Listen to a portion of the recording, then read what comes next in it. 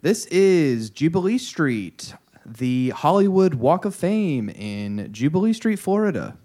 I am your illustrious co-host, seminal co-host, Jake Curtis, joined here today on Jubilee Street, a Nick Cave / music, mostly music now podcast with, I can't introduce him myself. Let's let him introduce himself.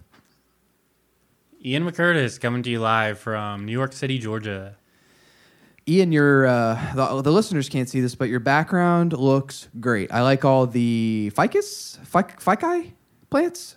There's a new ficus tree. New ficus tree. Well, I don't want to go out on a limb here, but I might have to pull a branch to a little bit lower to talk about this week's song.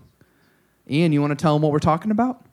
The seminal, we use seminal twice in the intro. Probably like normal.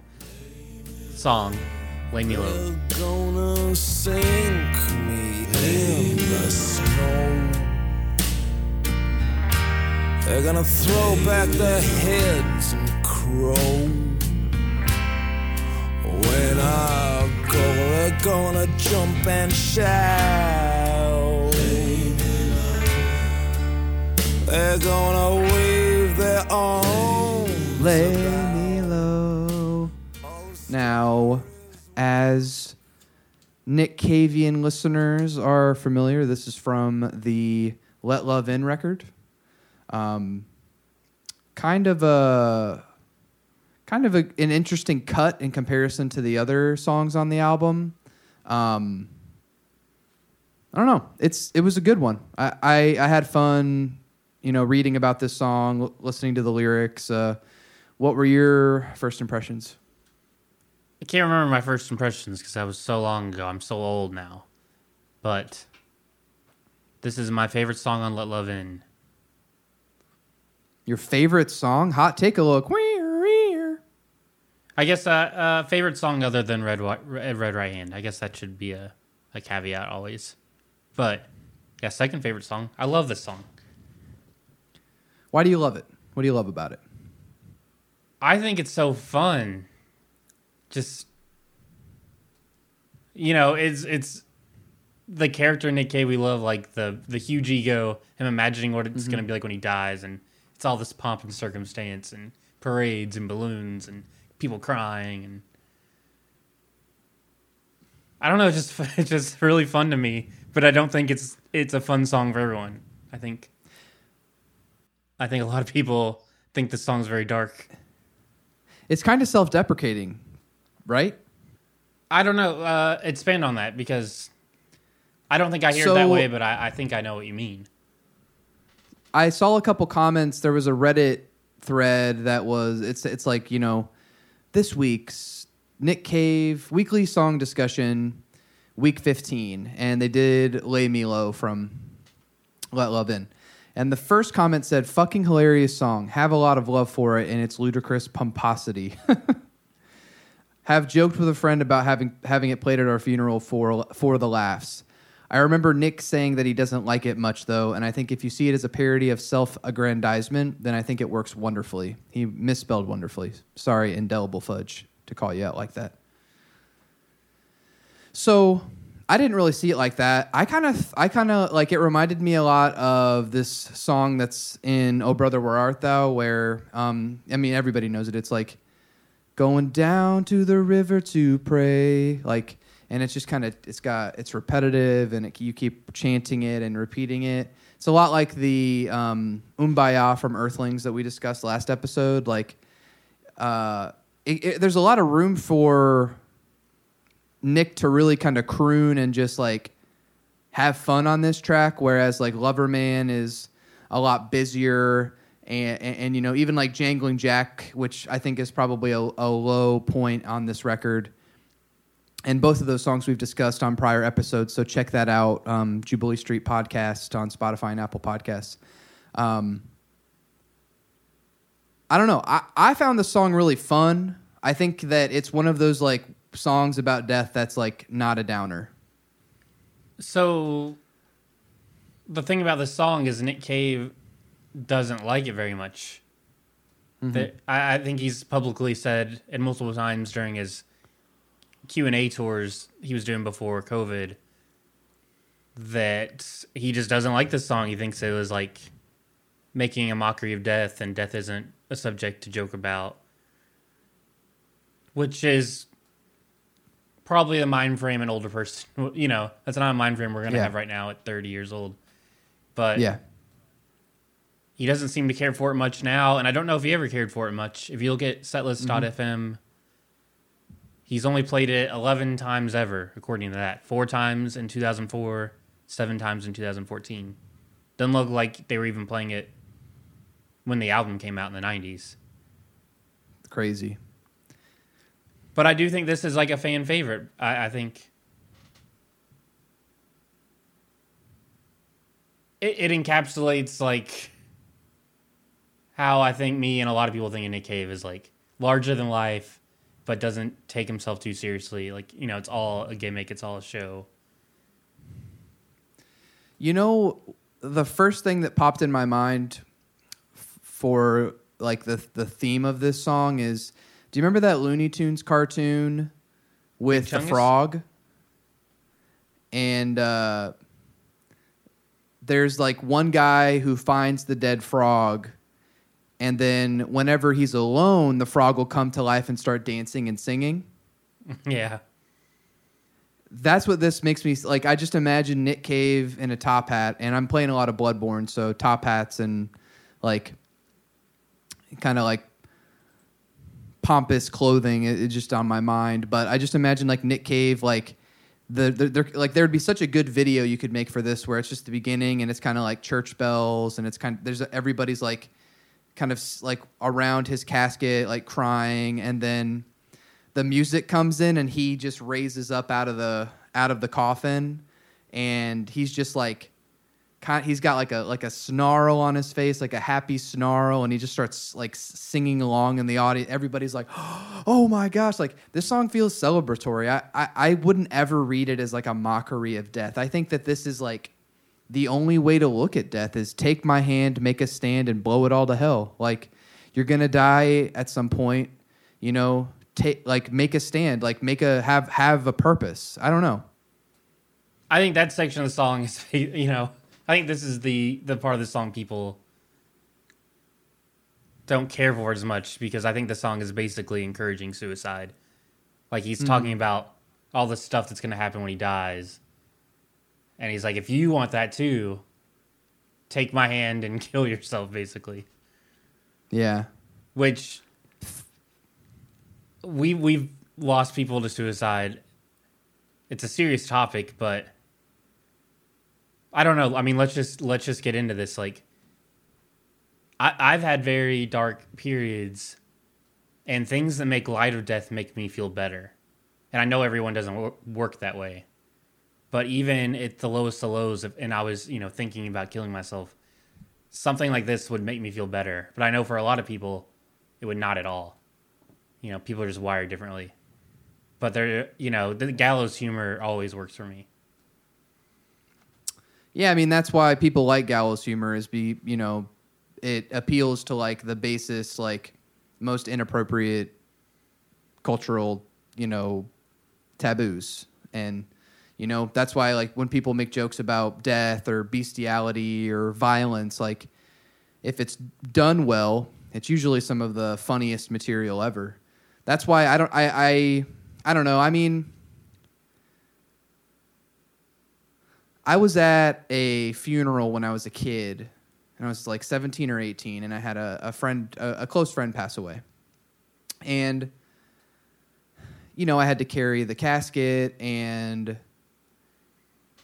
it was really sad, but I think I maybe cried a little bit at the church service for him, but I felt relatively emotionless the whole day. And then we eventually get back to the kid's parents' house where they're holding a reception. And, there's deli meats and cheese and crackers. And I think in my head, and I still was like, formulating like my sense of the world and my own sense of humor. And I think that I thought like, that it all seems so stupid that we had to do this because like our friend died, and like I just felt like I didn't want to do anything except just be sad, but you had to do all these things. Mm-hmm.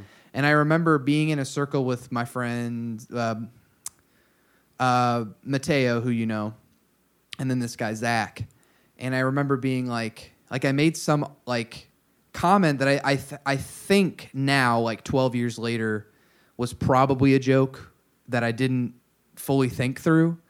But I think I was like, I'm trying to remember exactly what I said, but it was a sentiment of like, yeah, it's really fun being here. And like we're sitting in their basement where I had been like hanging out with him like probably months prior, like the friend that passed away.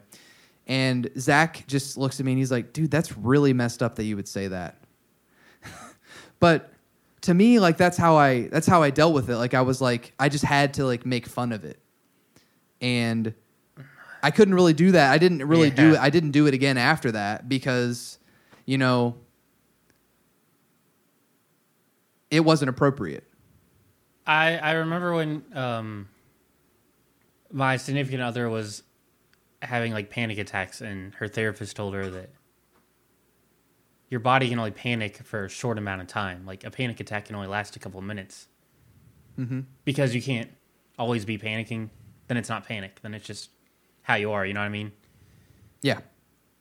And I think grief is the same way. Like you might always have this undercurrent of sadness, but that grief that like we think we should have at a funeral where you're just like breaking down and crying. Yeah. You can't control when that grief hits.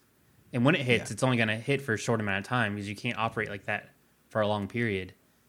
Mm-hmm. And I think we all like have that weird feeling at funerals and stuff like that where we're like, you can't plan out when that grief's going to hit you or if it's going to hit you at all. And you feel like you should. Like, why am I not more sad? And then 6 months later, it'll hit you while you're taking the garbage out or something. You know, it's just, it's so uncontrollable. Yeah, you know, the way that like life hits you is really like in all of these kinds of ways is that comment reminded me of The Sopranos about how like, you know, Tony would deal with people that he'd like, you know, had affairs with that would kill themselves, and then there'd be like a whole arc of a season where he would like see them in his dreams and have like these like rage fits whenever he would think of this person. And that's one of the reasons I really like that show is just how well it covered. Like it's insane how that is like one of the first prestige television shows, and they just knocked it out of the park with like all that stuff. But you know, this is reminding me. Podcast. I don't know. I don't know if we've ever talked about this. It was been a long time. So, at your dad's funeral, one of the biggest memories I have, or at the wake, I can't even remember.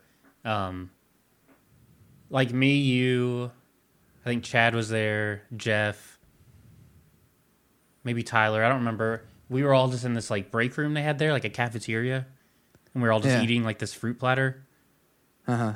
And it was like, it reminded me of what you said about your friend Joey's funeral, I guess, where it was like nice, like, because we were all vulnerable together, which is something as like men we weren't often doing, just like hanging out, being emotional, and like that shouldn't be a good memory because it was a funeral, but it was like this is a nice moment we're having together.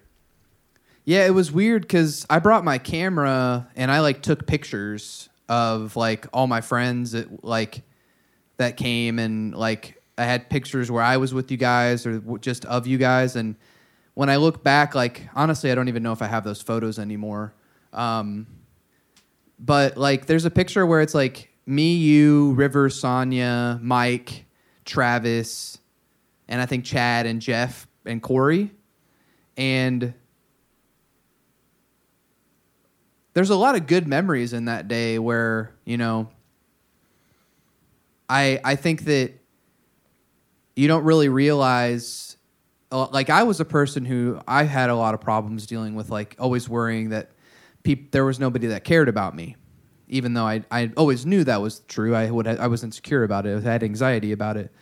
And that day it was sort of proved to me that like people did care. And I think that maybe I'm starting to see why Nick doesn't like this song as much in hindsight, and maybe it doesn't resonate with him. And I still think it's a great song, but I do think that like the, sound of flugelhorn, the sea will rage, the sky will storm, all man and beast will mourn when I go. I think like we do often romanticize death, which is okay. I think it's okay to make art and like be creative about it, but also like the things they don't tell you about death are like how much money that you have to pay, and how there are probably people who have gone into debt because of a funeral, even if they did like the cheapest funeral ever. Like you have to find a plot of land, you have to pay for it. I think there might even be places that make you pay rent on it prior. I mean, insane stuff with death. That's like, I think we make fun of it until like if we're the ones who go and then we like everybody around us is left to deal with like the wreckage. I think that's tough to deal with in the aftermath of a song's sentiment like this, That's the tough thing about art is I think this is... Okay, so this is, I think, the idea of a suicidal person who's like, I'm going to commit suicide to show the world. Like, everyone will be so sad, and they'll appreciate me when I'm gone, and I'll show them. Like, that sort of mind frame. And he's like, well, let me carry that idea out to its logical conclusion, and then take it in a ridiculous direction. And I'll make it, everyone's so sorry I'm gone, and there's parades, and yeah, he just gets silly with it, kind of like that Robin Williams movie, World's Greatest Dad, like love that movie. Playing on the idea of suicide and turning into this like ridiculous extreme, Mm-hmm. As a piece of art that works, but you never, this is what you're saying with music, you never know how people are going to hear it. I'm sure someone has been depressed and heard this song and was like, oh yeah, like fuck everybody, which I don't think is what was intended, but you can't dictate how people interpret your art. And I would guess that's probably why Nick Cave doesn't care for the song, because I'm sure people have probably taken it seriously. Yeah, I mean, I'm sure it's also like a similar sentiment to like how in the 90s, like any song that mentioned like bullets or guns or sex, like Tippy, what was that her name? Tipper Gore would just like, oh, yeah. Complain about it. And I'm sure that there's a part of this that's like Nick doesn't want to, in hindsight, doesn't want to inspire anyone to hurt themselves or others. And, this isn't like, I don't think you could have sold anybody on a song like this, like being like, this is the devil's music. But it definitely, I could see why that would be controversial. Yeah, this is like deeper than that. It's like deeper than controversial, because this is... Right. I don't know. This is just touching on a very sad topic, but with non-controversial language, which is maybe even more dangerous because you can't flag it, Right. It doesn't have those like buzzwords. It's just out there. Do you think that like does any of that like detract from the song for you? Because I don't think it does for me. Not for me, because like I said, like I'm just not wired that way. Like even when I'm sad and at my lowest points, sad things make me feel better, because I think for some people, they're at a low place and they see something that's sad and horrible, and it takes them even lower. They're like, oh, the world is fucked. Like, there is no hope. But for me, I see something like that, and I feel this, like, human connection. Like, oh, they're feeling what I'm feeling, and we're in this, like... You're not alone. Yeah, I'm not alone. We're in this, like, human experience together. So even the most fucked up, sad thing, like, can make me feel better, because I feel like it's a kindred spirit to me, Yeah, that's really beautiful, Ian. I know that feeling, like, but some from people, other music that I've heard too. My girlfriend doesn't like to watch sad movies a lot because it makes her feel bad. But for me, I love watching sad movies. It makes me feel good. Mm-hmm.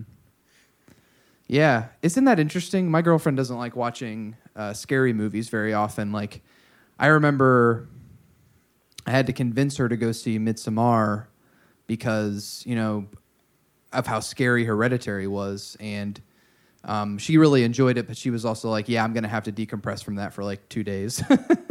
Like, people are just wired differently. One thing I was reminded of from our past is, do you remember there's a song on what's the second Touche Amore record called that was like kind of their breakout record? Parting the Sea Between Brightness and Me. I think I know the song you're talking about. The most piano one? The most early 2010s fucking track or album title ever. Besides like Truth. Big Pile of Leaves or something like that. So anyway, they had that song where it's like something something when you look at me at my funeral, or like when you play something at my funeral. And I remember hearing that song and one of the things that I used to always think about Condolences as a kid is if is the song, if anyone wants to check it out. Right, thank you, because it's been so long since I've heard it.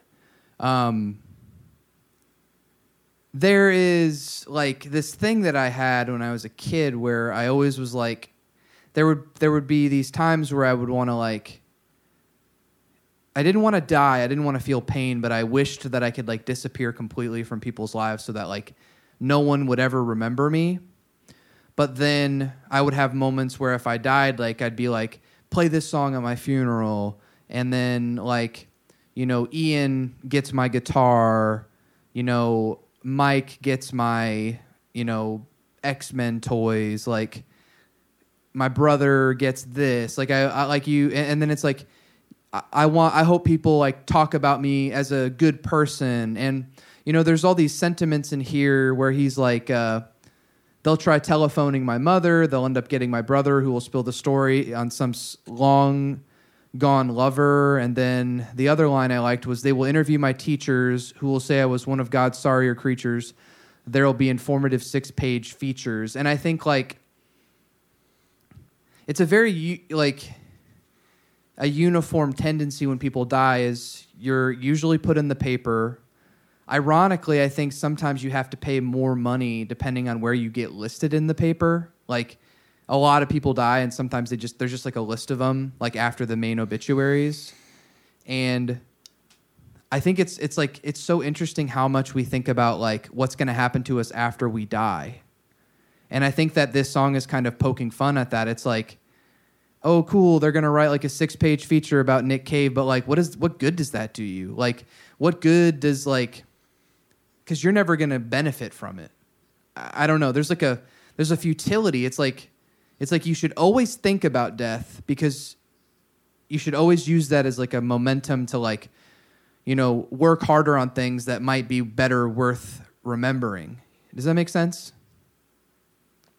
Yeah, it feels well. So this is kind of like a cool sister song to that Touche Amore song. Now that you bring it up, like this is a sillier version. And that Touche Amore song, there's a part where the whole song's about, like you said, like fantasizing about your funeral. And there's a part where he's like, if there's more importance on the music played than who attends, something like that idea. And I'm the same as you, Jake. There's been times where I'm like, there's a song, you know, I'm listening to something I've loved my whole life, and I'm like, oh, I hope they play this at my funeral. The one that I remember vividly, like telling you and some other people, was Sleepwalker Capsules by At the Drive-In, because there's a line in there that's dripping with drool from the nerve of this sentence, which I feel like would be a great like line. But then it's like, could you imagine like being in like a sterile funeral room and like my body's sitting there and that song plays? Like, I feel like that would make everybody way sadder or just like feel really weird. Totally. Like at Cody, or our friend Cody's funeral. Oh, this is a good example. When they played like Jawbreaker Kiss the Bottle, and I knew like how happy he would be to know that they're playing that like at his funeral. that made me more emotional than any of the eulogies. Just knowing how important music was to him, and that I didn't help pick the songs. I don't know who picked the playlist, but knowing that someone picked all these songs that meant a lot to him, like, you know, for people like us, where music is like really important to us, like that's more powerful than the eulogy. Yeah. I mean, hearing like a job, I know I don't remember exactly what they played, but I'm sure like him being, if he were able to know that they played like a Jawbreaker song or what song was it that you referred to again? Kiss the Bottle. Yeah, knowing how that was his whole life. Like, I think Cody, like, he was too much of an addict to, like, ever really give himself enough time to be good at something. And I don't know about you, but I feel like had Cody not basically gone the, like, lay me low route with his addiction, I think, like, Cody could have been really successful as, like, a soccer commentator. Like, I think all the time about how much he would love Ted Lasso. Mm-hmm. And I think he could have been a really good YouTuber. I think, like, Cody just was the victim of his surroundings, and he was a victim, unfortunately, which I hate saying about somebody that I love, but I think he just, like, gave up at a certain point, and he let himself kind of float away, and, like, I guess the best part of it is that we do have all these stories about Cody. Like, Mike wrote a really great song about Cody, and it's a really sad song, and it sucks to think about, but I guess the sort of tried and true sentiment is, you know, it's like the Phoenix from Harry Potter, which Cody would probably appreciate the reference. We're casting a wide net with how we're going about talking about this song. It's not very direct. But this is the sort of things my mind drifts to while thinking about it, because, you know, I feel like everyone always says something like, I want my funeral to feel like a party. I don't want it to be sad. But it doesn't. Yeah. It doesn't often work out like that. But Never. This song has that energy of like a triumphant death, a fun death, if there can be such a thing. So it makes me think of the moments in my life at funerals that have been fun, as weird as that sounds, and hearing music I love, or just sitting around an awkward room with you and your brother eating grapes and crackers. You know, those are just like kind of silly memories that pop out from serious moments. It's funny. They always say that like moments around stressful events in your life, you lose a lot of memory of over time. And I don't remember much about that day. I remember like little moments. Like my favorite moment, this is a great moment from that. My family got somewhat estranged from like my friend group's parents when I was a kid, when I went to St. Edward.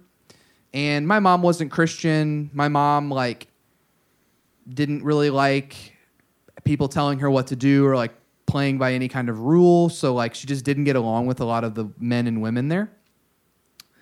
And the way my dad was, he really like dominated everything.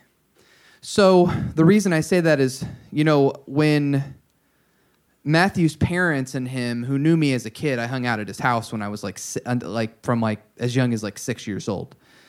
And we were best buddies.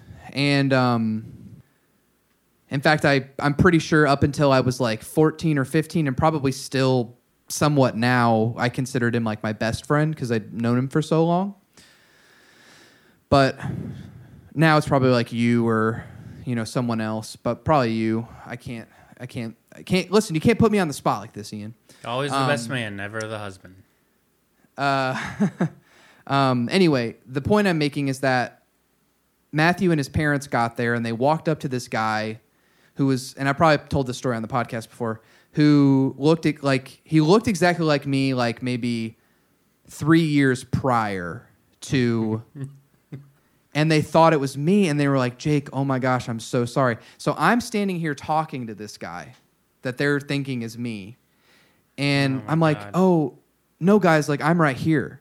And I remember this, like, look of, like, subtle terror in their eyes, because the way they came in, they did not want to be there for very long. I could tell. And then when that happened, they came up, they gave me a hug, they gave me their condolences, and I have never seen a group of people exit a room so quickly. And who did they mistake for you? Do you remember who you were talking to? it was this guy. So there was this guy named Mark Wilson, I think was his name, who my dad was friends with from the karate school that he taught at.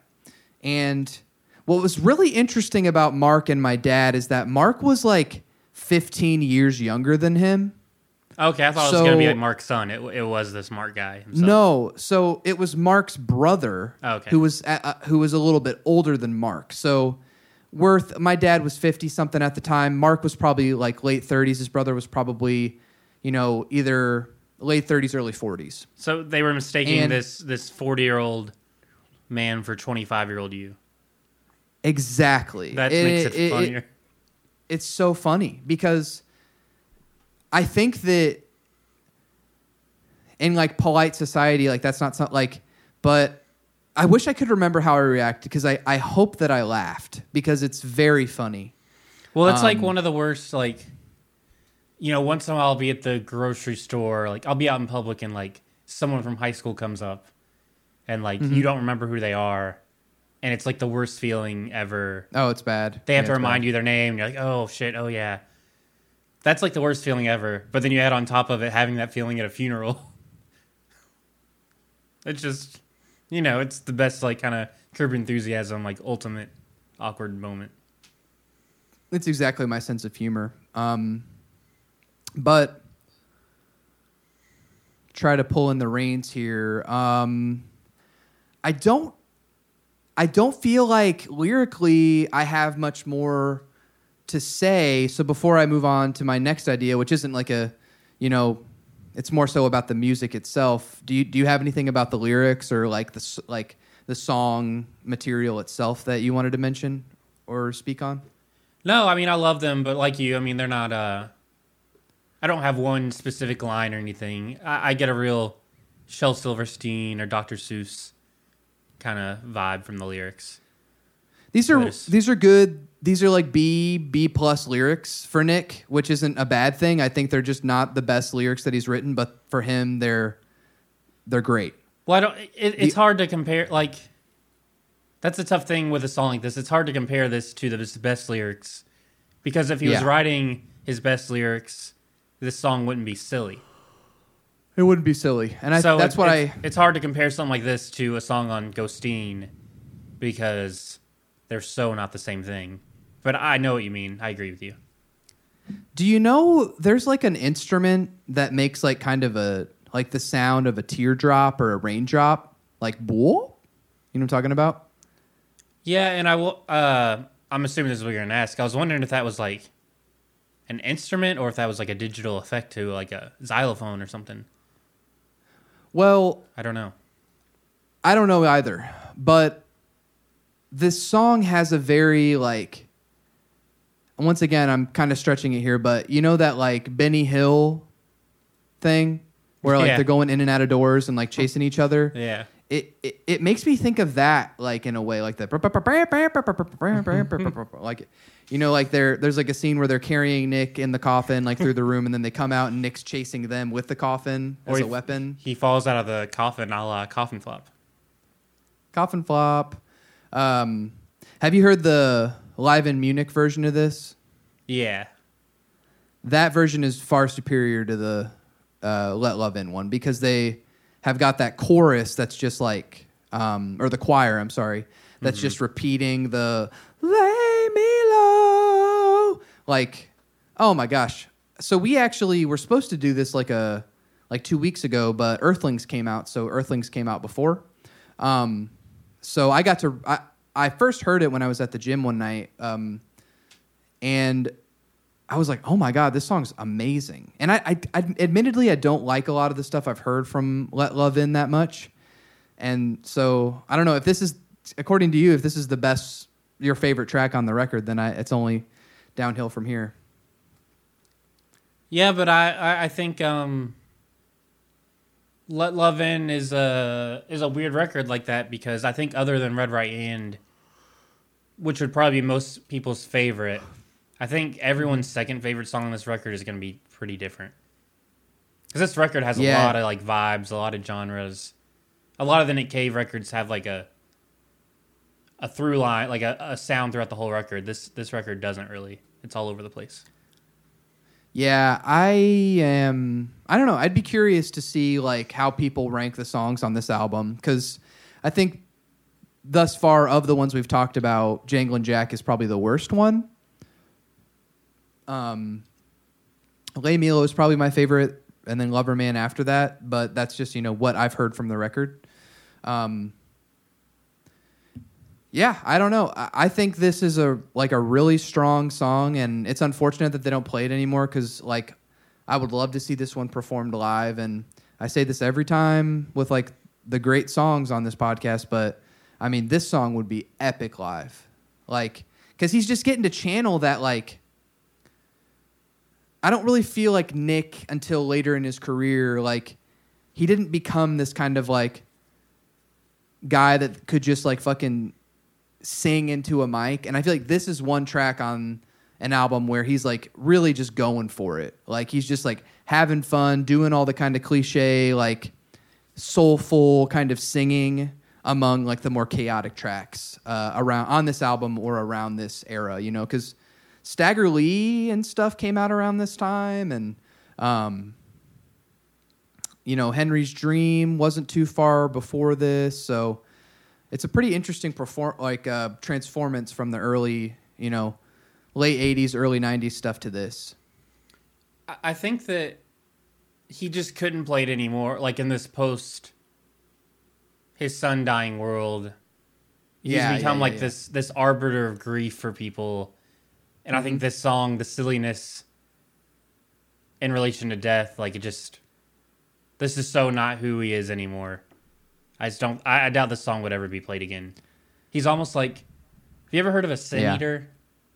Yeah. He's become like a sin eater for like grief for people. Like people just ride into him with the saddest stuff, and he just has to take it all. And I bet every morning he wakes up to like 20 emails of the most depressing stories. And that's like his life now.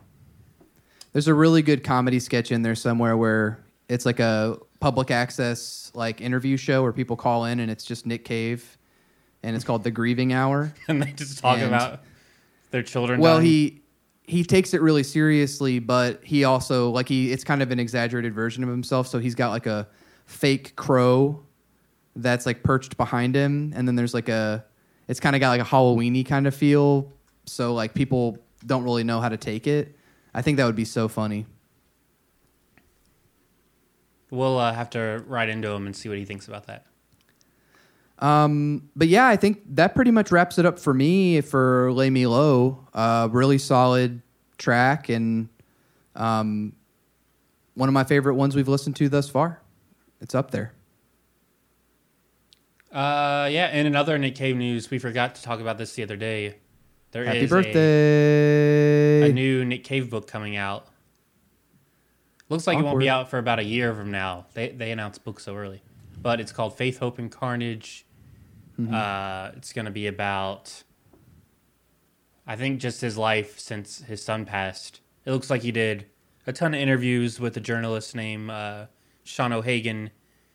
Mm-hmm. And the book will be, I guess this journalist pulled all these hours of interviews and made a narrative out of it. So I'm sure I'm sure we'll cover it on here, but we're about a year out from it coming out. Man, can you imagine? Here's a little bit of gallows humor for you to stay on theme with the episode. But can you imagine his agent when he finds out that Nick's son dies? He's like, "Oh my gosh, I can't believe it." And then he turns to his left really quickly. He's got a little Bluetooth in, and he's like, "Yeah, book deal, 2 years." Oh my god, I'm positive. I don't know any agents, but I'm positive that is how they think about everything. Yeah, they have to. I mean, once again, agents are ripe for like comedy because their whole thing like. I think that's why we're so obsessed with death and stuff, and that's why it's funny and there's so much shit about like violence and death in our country is that like capitalism makes it so that like even death is like treated as like an exchange or a transaction. So I don't know if we've talked about this specifically. You talking about like, the joke with the agent did make me think of when his son died. It was like really crazy to me because I had already been a fan, and I knew Nick Cave as the guy who like always has this undercurrent of campiness, or is always like poking fun at something, or it's always, he makes very serious art, but there's always like some sort of satire or humor or comedy in it. And even like Push the Skyway is more artsy and serious, but there's still like shit about Miley Cyrus and Hannah Montana, and there's all kinds of like silliness on the record. So when his son died, I was like, what is he gonna do? Like, he has to change, and he did. Yeah. But I had a similar thought where I was like, what does he do now?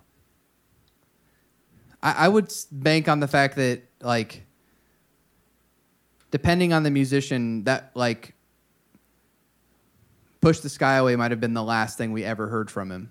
And if he like depending on how it hit him, you know what I mean? Because some people might just be like, "That's it, I'm done. Nothing else I can't handle it." But for him, he probably had to process it that way, Yeah, I think people like that. That's the only way they know how to deal with life. Yeah, but yeah, I think that pretty much covers it. Hopefully, maybe when that memoir comes out, we'll do a little short episode about it. We'll do a book club or something. So we'll discuss that. See if we're both Ian and I are pretty busy guys. So if I'm sure. Obviously, the book's already written. I'm sure there will be mock-ups soon. If whoever's publishing this, I can't find out who it is. Penguin Random House, I don't know. If you want some maybe free they'll send press, us a little demo. If you want some free press, mail us an early copy of the book. We'll cover it. We'll do like some dance music. We'll make like a video. Bam, bam, bam, bam, bam. Nick Cave book review. But anyway, that's on the Jubilee Street TikTok channel. Coming soon. Well, guys and gals and people, thanks for listening again to another episode of Jubilee Street, a music podcast. I have been Jake Curtis. They have been Ian McCurtis. And you can check us out on Apple Music or Spotify or any other listening platform for all your podcast needs. Make sure if you do listen to us there, you leave us a rating, like, and subscribe. We just started a YouTube channel, so check that out on our Instagram, which is at Jubilee Street Pod on Instagram. You can find a link our Linktree bio on our Instagram page where you can check out all of our links to all the stuff I've mentioned already. So if you like the podcast, share it with your friends, message us. We have an email where we take mail questions, jubileestreetpod@gmail.com. And I think that about covers it. You guys have a good night. Keep on caving, and we'll see you next week. Goodbye. Trying to get a farewell.